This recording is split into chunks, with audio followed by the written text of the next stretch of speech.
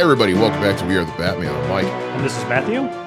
Hey, if you're listening to this episode right now, that means we ran out of ideas, or we got busy and had a week where we just we did not have time or the opportunity or whatever the case might be to record a fresh new episode. So what we've decided to do is we're going to start doing some Batman DC adjacent movie breakdowns, just to have.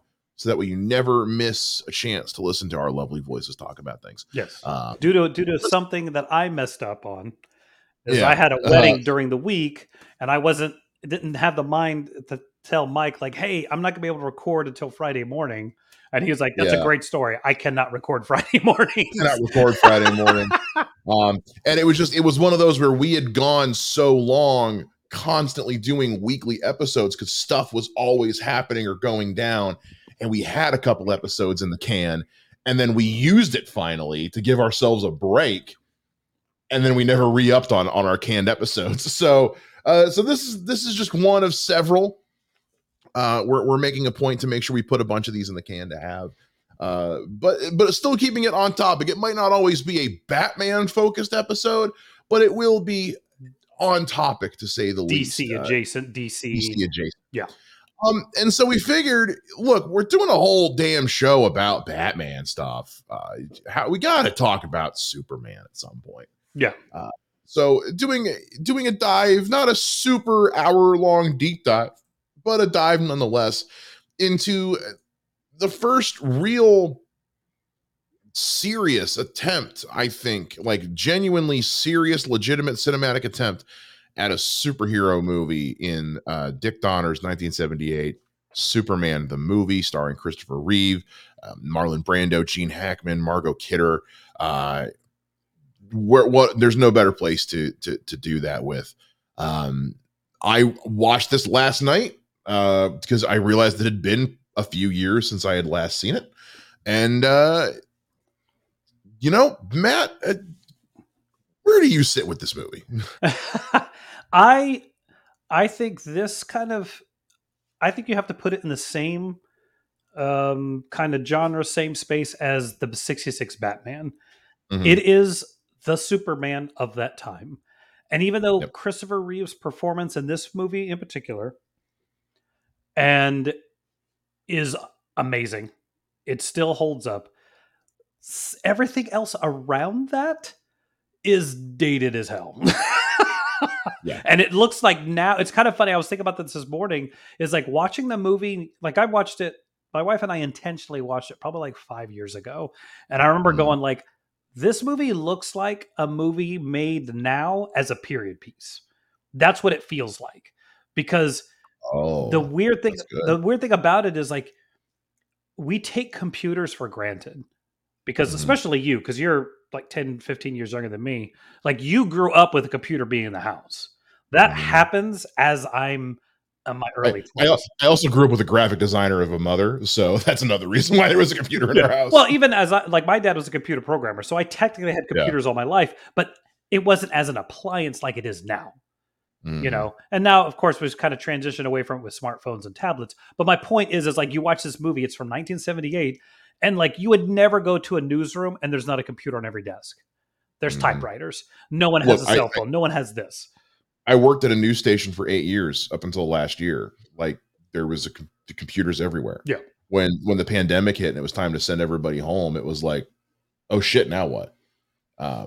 So yeah, like literally the computers everywhere in a newsroom is 100% true. Yeah, but then when you look at this movie, it's like no, so I think that there's definitely elements. It looks like a period piece movie now, but at the time it was current. So I think, but I do think like the Lex Luthor Gene Hackman is playing is the Lex Luthor of the 70s mad scientist Lex Luthor. Yeah. The businessman Lex Luthor doesn't happen till like the mid to late 80s. Yeah. You mean like I don't mean this to be political, but it wasn't until the late 80s, early 90s that Lex Luthor became an accidental Trump metaphor. Like that was completely by accident. But it's one of those things. Now you look back on it now, and it's like now when people see these takes on Lex Luthor, their first thought is, "Are they trying to do a parody?" It was like, no, that's just kind of how it's been done. That was by accident. But yeah, up until then, yeah, Lex Luthor was, to quote Gene Hackman in this movie, the greatest criminal mind of the century, which is one of the most 70s lines of dialogue. Yes. Like, that is straight out of a goddamn comic book. And bless Gene Hackman. He is doing this version of Lex Luthor. Lex Luthor is already one of my least favorite villains. Like, and that's why this is a weird thing for me to talk about. Lex Luthor is one of my least favorite supervillains. And I am not particularly a big Superman fan. Yes. I know that for a lot of people, he is everything they need him to be. And it's just never been that for me. I've always had a hard time relating to Superman. It's not until you get into the late 90s, early 2000s, even before you get to like Henry Cavill's Superman. Henry Cavill's Superman was the first time I watched Superman. I was kind of like, oh, hell yeah. Like, this is because he was flawed. Up until now, particularly with the Christopher Reeve version, Superman is perfect. Yeah. He's a perfect human being, or not human being, but he's a perfect specimen. So, so that's a little tough for me to reconcile, especially watching this movie last night like I did. It's like trying to approach this movie from a purely filmmaking standpoint. Man, they did a good job. It really feels like a legitimate attempt. This is not them making something just for kids, which is what 60s Batman was. It's like, yes. No, we're trying to make a movie that just happens to be about Superman. That being said, I don't need 7 minutes of credits at the beginning of this movie. Because at one point, I found myself playing on my phone because the credits were still going on. Dude, that's what the movies were like back then. They were all like that. I know they were. But back then, the credits took a while because there was a lot of names to list. This one took a while because there were a lot of names to list, and every name got 30 seconds of graphics and all that coming in. And it's like, okay, not everybody needs their own star swipe, guys. Like, we can just block text this thing. We got, guys, it's a 2.5 hour movie. We've spent 10 minutes on the credits. Like, look, this is before digital editing, so they couldn't cut down the John Williams score to be a 3-minute thing. Well, then you just say, hey, John, John, little shorter. Hey, I'm not going to say I've watched the credits in the entirety in the last 30 years, but it was one of those. I at one point I considered like maybe I should just skip through these, but it was. I was just sitting on the couch. I was like, what else am I going to do? Like, I'm sitting here eating dinner. This gives me time to eat. I finished my dinner before the credits were over, guys. So anyway, that was my biggest gripe watching it last night. I was like, because it was the same gripe. I love Andor. I love the Andor series on Disney Plus. Mm-hmm. Long intro's too damn long. Gotcha. Too goddamn long. Gotcha. It was like a 45-second intro of like just the logo. So it was kind of my same complaint with this. I was like, guys, come on. Also, Star Wars had come out at this point. Put the credits at the end. Come on. Yeah, we could swoop a year before. Yeah. No, like. Do we want to go into performances? How you want to do? You want me to? Because I have one thing. That's really where. Because I don't want to rip this movie a new one. Because ultimately, I enjoyed the movie. It's not a bad movie. Like that sounds like I hate this movie. No, this movie's very good. It's very good. But the part of what makes it so good is because everybody who's in it is bringing 110% with what they've got as a script, and the script isn't bad. It's just dated as hell. Yeah, and that's the thing is like this is it's kind of like RoboCop. Like RoboCop was cool as crap in '86, but you watch it now, you're like, this is not the future. I'd buy that for $1. Yeah. But no, I think that with this movie, like, you're right. Every performance is outstanding. Like, look, Margot Kidder and Christopher Reeve have incredible chemistry. It is totally obvious she is in love with him and he's in love with her. Is she an attractive woman? Not particularly. Like, there's not by our standards anyway. No, but I'm just saying, like, I've never thought she was an attractive woman, even when I was younger. But I mean, I'm not knocking her. Like, she's not ugly, but I'm just saying, like, there's a look at this of like what Well, I was gonna say, like, Lois Lane is always portrayed as like a fucking bombshell knockout, like can charm her way into any room. And Margot Kidder, they were going for performance. It was for like in performing the role of Lois Lane, Margot Kidder knocks it out of the Oh, park. yes. It's the conversation everybody has about like Gal Gadot and Wonder Woman of like, did she physically represent what we think of when it comes to Wonder Woman? Not particularly. Did she nail what they were going for tonally though? 1,000%. Maybe, but Shut up. But no, you are correct. Is that there's because even Christopher Reeve, like, it's kind of weird. Like, he's more in shape than I can remember him being, but he's not swole Henry Cavill or swole Brandon Routh. Like, No, we still haven't reached that generation of film. yeah, so he's in much better shape because there's like, if you watch the director's cut of this movie, there's a scene of him in the suit when he's like at the beginning of production, and you can tell how lean and small he is, and it looks borderline ridiculous that he's in the suit. Yeah. But no, I think his performance alone elevates it. And I will say this, and this leaks into some future movie things that we were going to say. I think oftentimes when it comes to casting actors in roles like this that are going to be franchises, we say somebody's definitive, but it's just because they were the first. Yeah, you hear that a lot with like when people talk about Sean Connery as James Bond or like, Michael Keaton. Oh, he's the definitive James Bond. Yeah. Michael Keaton's Batman. It's like, no, they were good. Yeah, they just did it first. But I think Christopher Reeve is definitive. 1,000%. Like Christopher Reeves, like he did. It wasn't just he was like the OG. I mean, he wasn't the first, but he's kind of. It's like Adam West. He wasn't the first one to play him, but he was the first one to play him seriously, and he sets the tone. Oh yeah, the fact that this is like one of his first gigs is insane. Mm-hmm. That either he was very easily molded by them, or he just was dialed in so much. Like, dude, that whole like he's hunched. Like, I know I'm doing it for you because you can see, but he's hunched over and he does that like, you know, Lois, I really think we should hurry up. But by the way, I think I have to tell you something. Yeah, his separation of the characters is it's nuts. It because the same thing has to be said about like whoever plays Batman.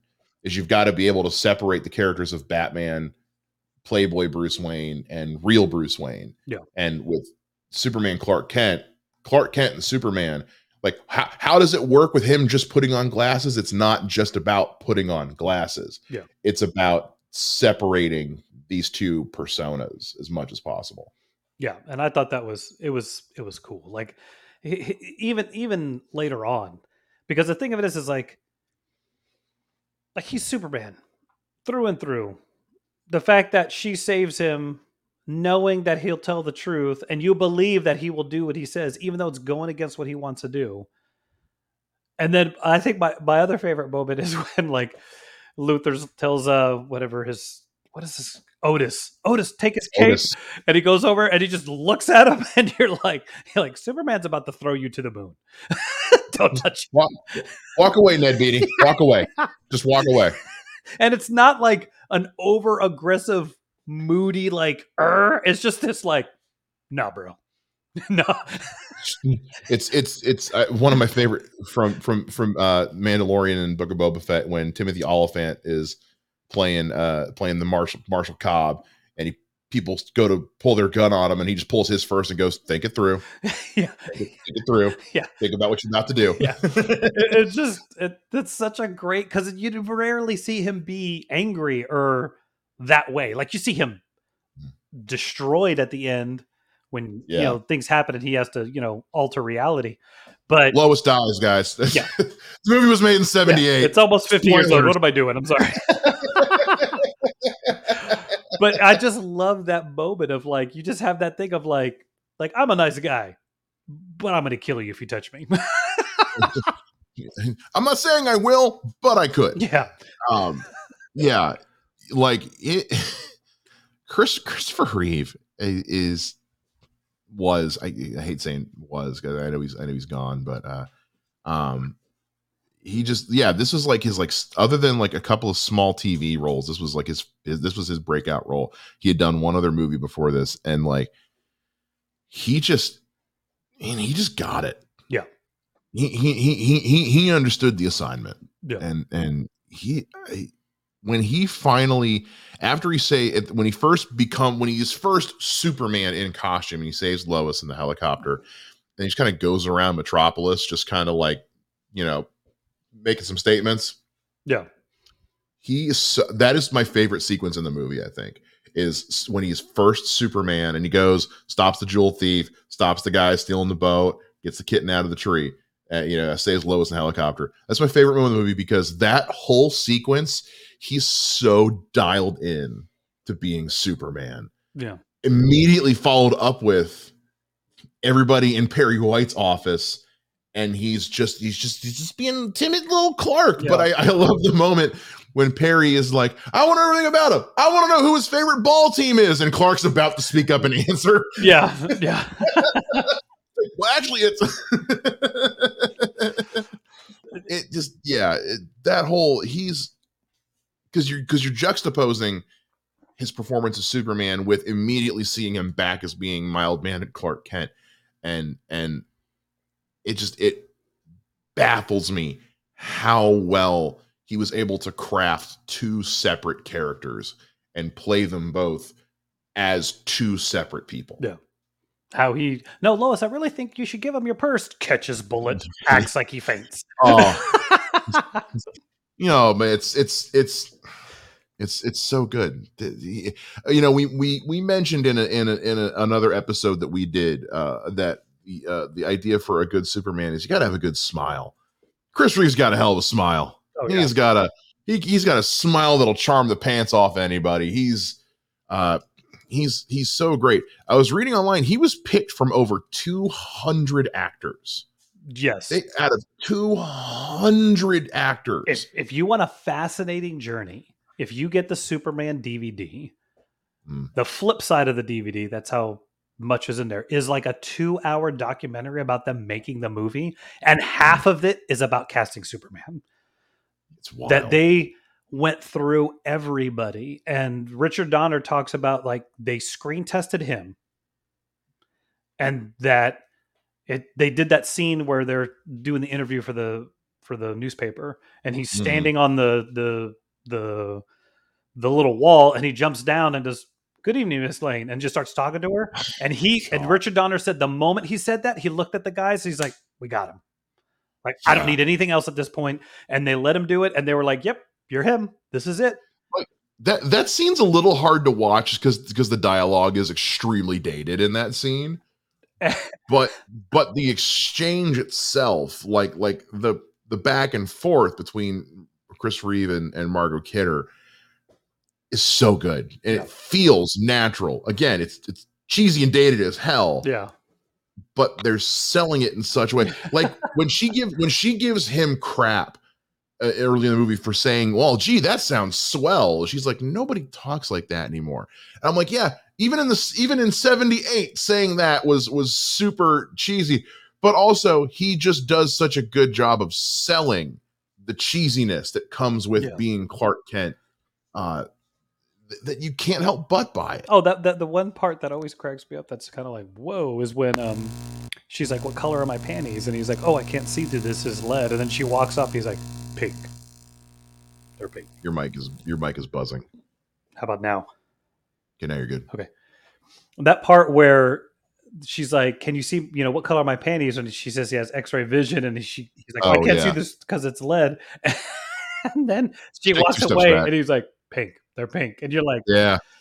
That's kind of, it's not bad, but it's like one of those things where you watch that now and go like, "Settle down there, bro. I know she asked you." Yeah. Because even like I said, I watched it last night, and that whole scene, I was just kind of like, so dumb. Now, as fantastic as that all is, the part where they fly away and all the weird stuff, that's kind of weird. But also, I really got to give this movie credit, like, because this is still before like CGI was really a thing. Everything was like green screens and really clever editing. Yeah. And when I say green screens, I don't mean like today where you're in like a giant room that's green. It's like, no, it was literally like a green sheet that somebody held up, or and you back shot.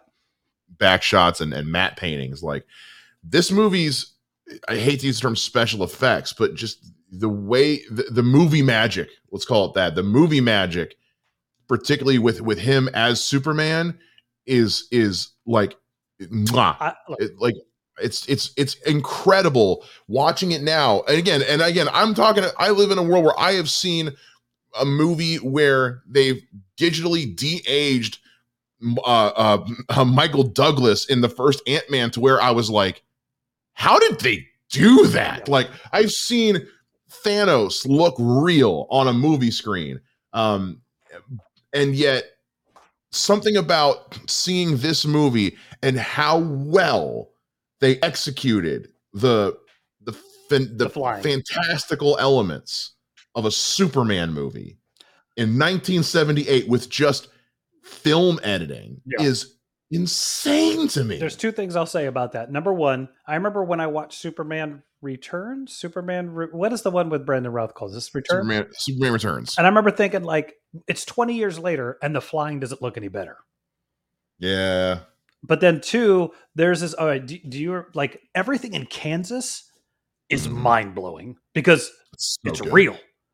Yeah. It's real. It's all on location. Now, so here's one. This was also from that documentary. It's insane. Do you remember the funeral scene when his father's died? And him and his mom are talking, and there's that church behind them on the hill. Yeah. Richard Donner tells a story that their location shouting. They've got the funeral, and there's this church down the hill.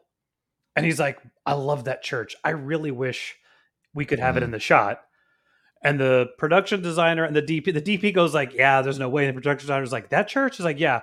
They come back the next day. The guy rebuilt the church as a 12-foot tall model. Oh, wow. So that church behind them in that scene is a model that's 12 feet tall. Oh, perspective to look like they did forced perspective. Yeah. That's so good.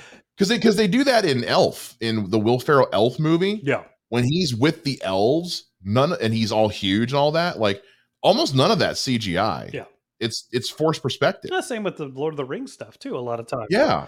They weren't actually that short, guys. But it's interesting to think about, like, we could do that stuff.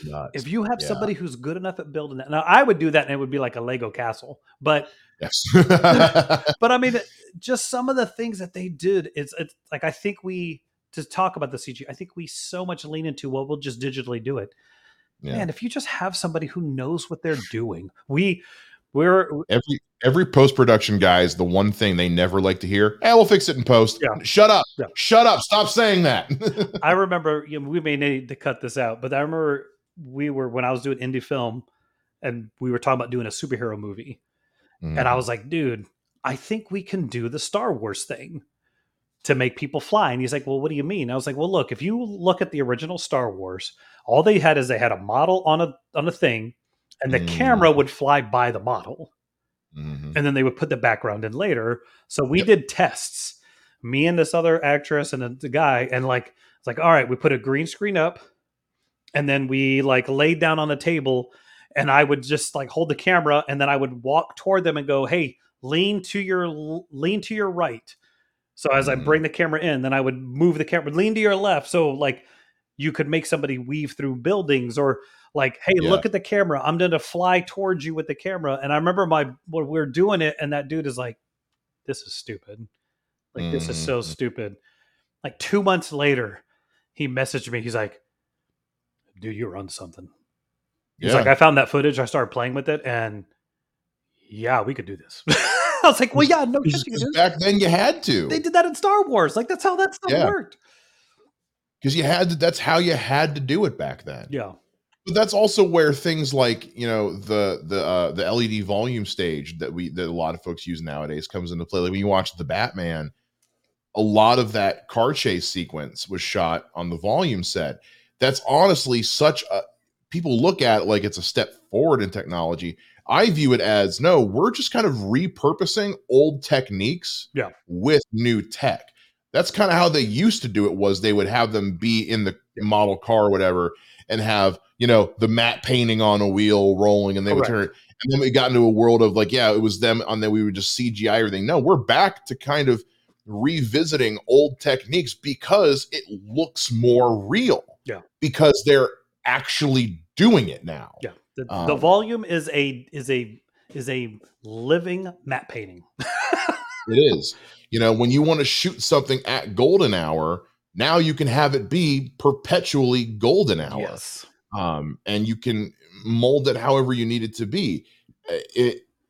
And that, to take that back to this movie, you know, that's what they were doing in the 70s with just less tech. They were like, this is what we want it to do. Yeah. How do we make it do it? Yeah. And the charm of it, the charm of like, look at Christopher Reeve talk to somebody and then in the same shot, fly away.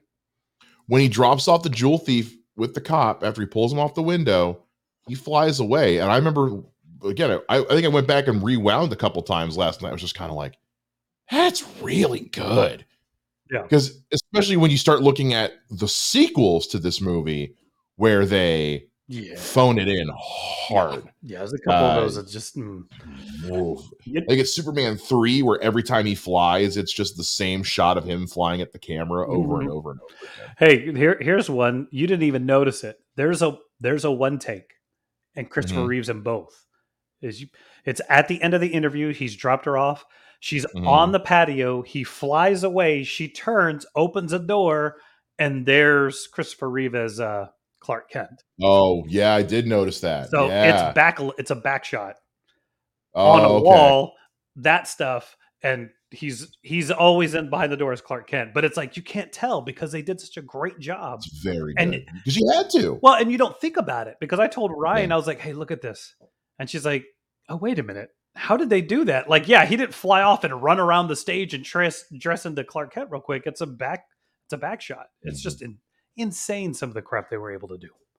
Well, that's why with some of the shots when you go to Star Wars, which was the year before, when Obi-Wan is facing down Vader and he turns his lightsaber on, and I've noticed this since I was a kid, there's a cut right there. Yeah. Because they hadn't perfected the lightsaber tech yet.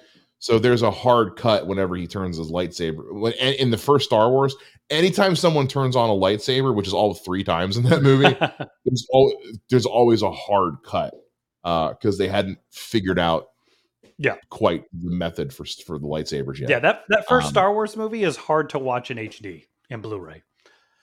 Well, which is crazy because like with this one, I watched it on Max, and like, this is the updated remastered version. This movie looks good in HD. This movie looks very good in HD. There's like 2 or 3 shots that you're like, yeah, that's a backlit shot. Like you can kind of tell. But I mean, it is what it is. But for the most part, they did everything practical. So it's just insane. So between performances, practical effects, extremely well casted, extremely well directed, this movie, I think, like again, you have to understand what it is. The Lex Luthor thing is kind of weird, but even that, again, Gene Hackman is working with what he's got. He has got to play the quintessential 70s criminal mastermind. It's not the deepest of roles. It's pretty on the nose. You're super smart. You're just evil for the sake of being evil. Got a bumbling sidekick. Ned Beatty is wonderful as Otis. Don't change a thing. And again, he's working with what he's got. Now, I will say this. I don't know if you're familiar with the How It Should Have Ended cartoons on YouTube. Yes. How It Should Have Ended, Superman the movie, is pretty spectacular. If you haven't seen it, it's one of the first ones they did. And it does... I couldn't help but live with that in my head while watching the ending of this movie, which is just, that's right, 2 missiles Even you with your great speed could not catch both. Boom, boom. Oh, you mean these two missiles? Are these the ones? These ones right here? I mean, I flew around the world a few times and I couldn't find any other giant missiles, so I guess you just meant these ones here. And yes. It's especially because it ends with him in the cafe with Batman, and it's the superhero cafe that How It Should Have Ended does is seriously outstanding. So then what'd you do? Oh, I made sure Otis went to jail and made out with Lois Lane for a bit. Flew into the space, smiled for the camera, winked, and panned off screen. Yeah. How else would you end a Superman movie? Exactly. But you know what Batman would have done? He'd have thrown a batarang at him. Yeah. But then how would you stop the missiles? I just got a bat missile stopping gadget on my utility belt. That's what I do. It's some of the best videos on the internet. Yes, guys. I love those. I love those to death. It's so good. Yeah, Gene Hackman. Look, he's working with what he's got. Is what he got to work with the best thing in the world? No, it's 70s Lex Luthor. 70s Lex Luthor kind of sucked. It was not a good villain. It was what it was. But Gene Hackman sells it. Yeah, he again he is given 110% in this movie. And this is Gene Hackman, who at this point he had done the French Connection at this point, right? French Connection in the early 70s. Early 70s, yeah, he had done that. He, obviously, he had done Never Sang for My Father. He had done Bonnie and Clyde. Like this is Gene Hackman. Like there's a reason Gene Hackman's name is going to go down in film history. Because by this point he had already picked up Oscar nominations and wins. So he's like, yeah, this is silly. I'm gonna make it as believably silly as possible. Yeah. And I can't knock, like, everything in this movie is as good as it can be. It's a very good movie. It's just of its time. Yes. And once you can set that aside, even if you're not particularly a Superman fan, kind of like the way I am, I still had a good time watching this movie. It's incredible. It really is. It hits you in the feels when it needs to hit you in the feels. Yeah. Just skip the credits. Yeah. Fast forward through the credits. Just fast forward to the 7 minutes of credits. That's all. And I've said this before. I don't know if I've said it to you, but I really feel like Miss Tessmacher is the template for Harley Quinn. Oh, I would bet money that Bruce Timm was in some way inspired by Miss Tessmacher for Harley Quinn. Same hairdo, same look, same kind of thing. So yeah, I've always like, wait a minute, is Miss Tessmacher Harley Quinn for Lex? Eve Tessmacher is one of those characters who just kind of she shows up in the Arrowverse stuff. See, but she didn't. I don't believe she exists in the comics. She's from the movie. That is a good question. Actually, I'm googling it up here. No, she was in the comics. Was she? Well, okay, to the back. Her first appearance was in the movie. Yeah, that's correct. Her first appearance. She's one of those characters who becomes comics book canon after her appearance. Because she's in Superman Returns. It's it's a different character, but it's basically the same thing with Parker Posey. In Superman Returns. But yeah, she shows up in Smallville at one point. She shows up in Supergirl, the Arrowverse show. Yeah. So it's a character that stood, but yeah, I would be shocked as hell if they didn't pull some inspiration for Harley Quinn from Tessmacher, at least a little bit. Yeah. But yeah, guys, Superman the movie. It's a good movie. It's on HBO Max. Go watch it. If you're like me and maybe you haven't watched it in a long time because you're just like, whatever. Give it another look. There's a reason that people, but also, and we didn't really talk about it much, but just to give it some acknowledgement, John Williams' score, man. That John Williams Superman theme is good. It's John Williams, so of course it's good. The entire music of this film is just outstanding across the board. To me, this movie's got such good music, but again, it's John Williams, so of course it does. And as I'm looking here right now, I mentioned like the editing being so good. It's Stuart Baird who edited it. Which, if you don't know who Stuart Baird is, watch some Star Trek. He's worked on Star Trek. Like, some of the best editing out there has been done by Stuart Baird. Like, he is a standard. This movie's very good. So, like I said, if whether or not you're a Superman fan, if you're just a DC fan, a comic book property fan, put yourself in the mindset of this was made in the 70s. Give it a shot. Yeah. You might surprise yourself. And here's my last kind of comment on this film. I also believe that Chris Evans watched this movie and went, "That's how I should play Captain America." Absolutely. Oh, absolutely.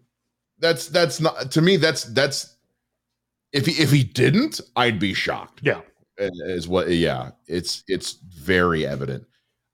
Because Superman and Captain America are two characters that were kind of cut from the same cloth. They were kind of introduced as sort of not propaganda, but they were both introduced in a time where American patriotism was high and anti-Nazism was even higher.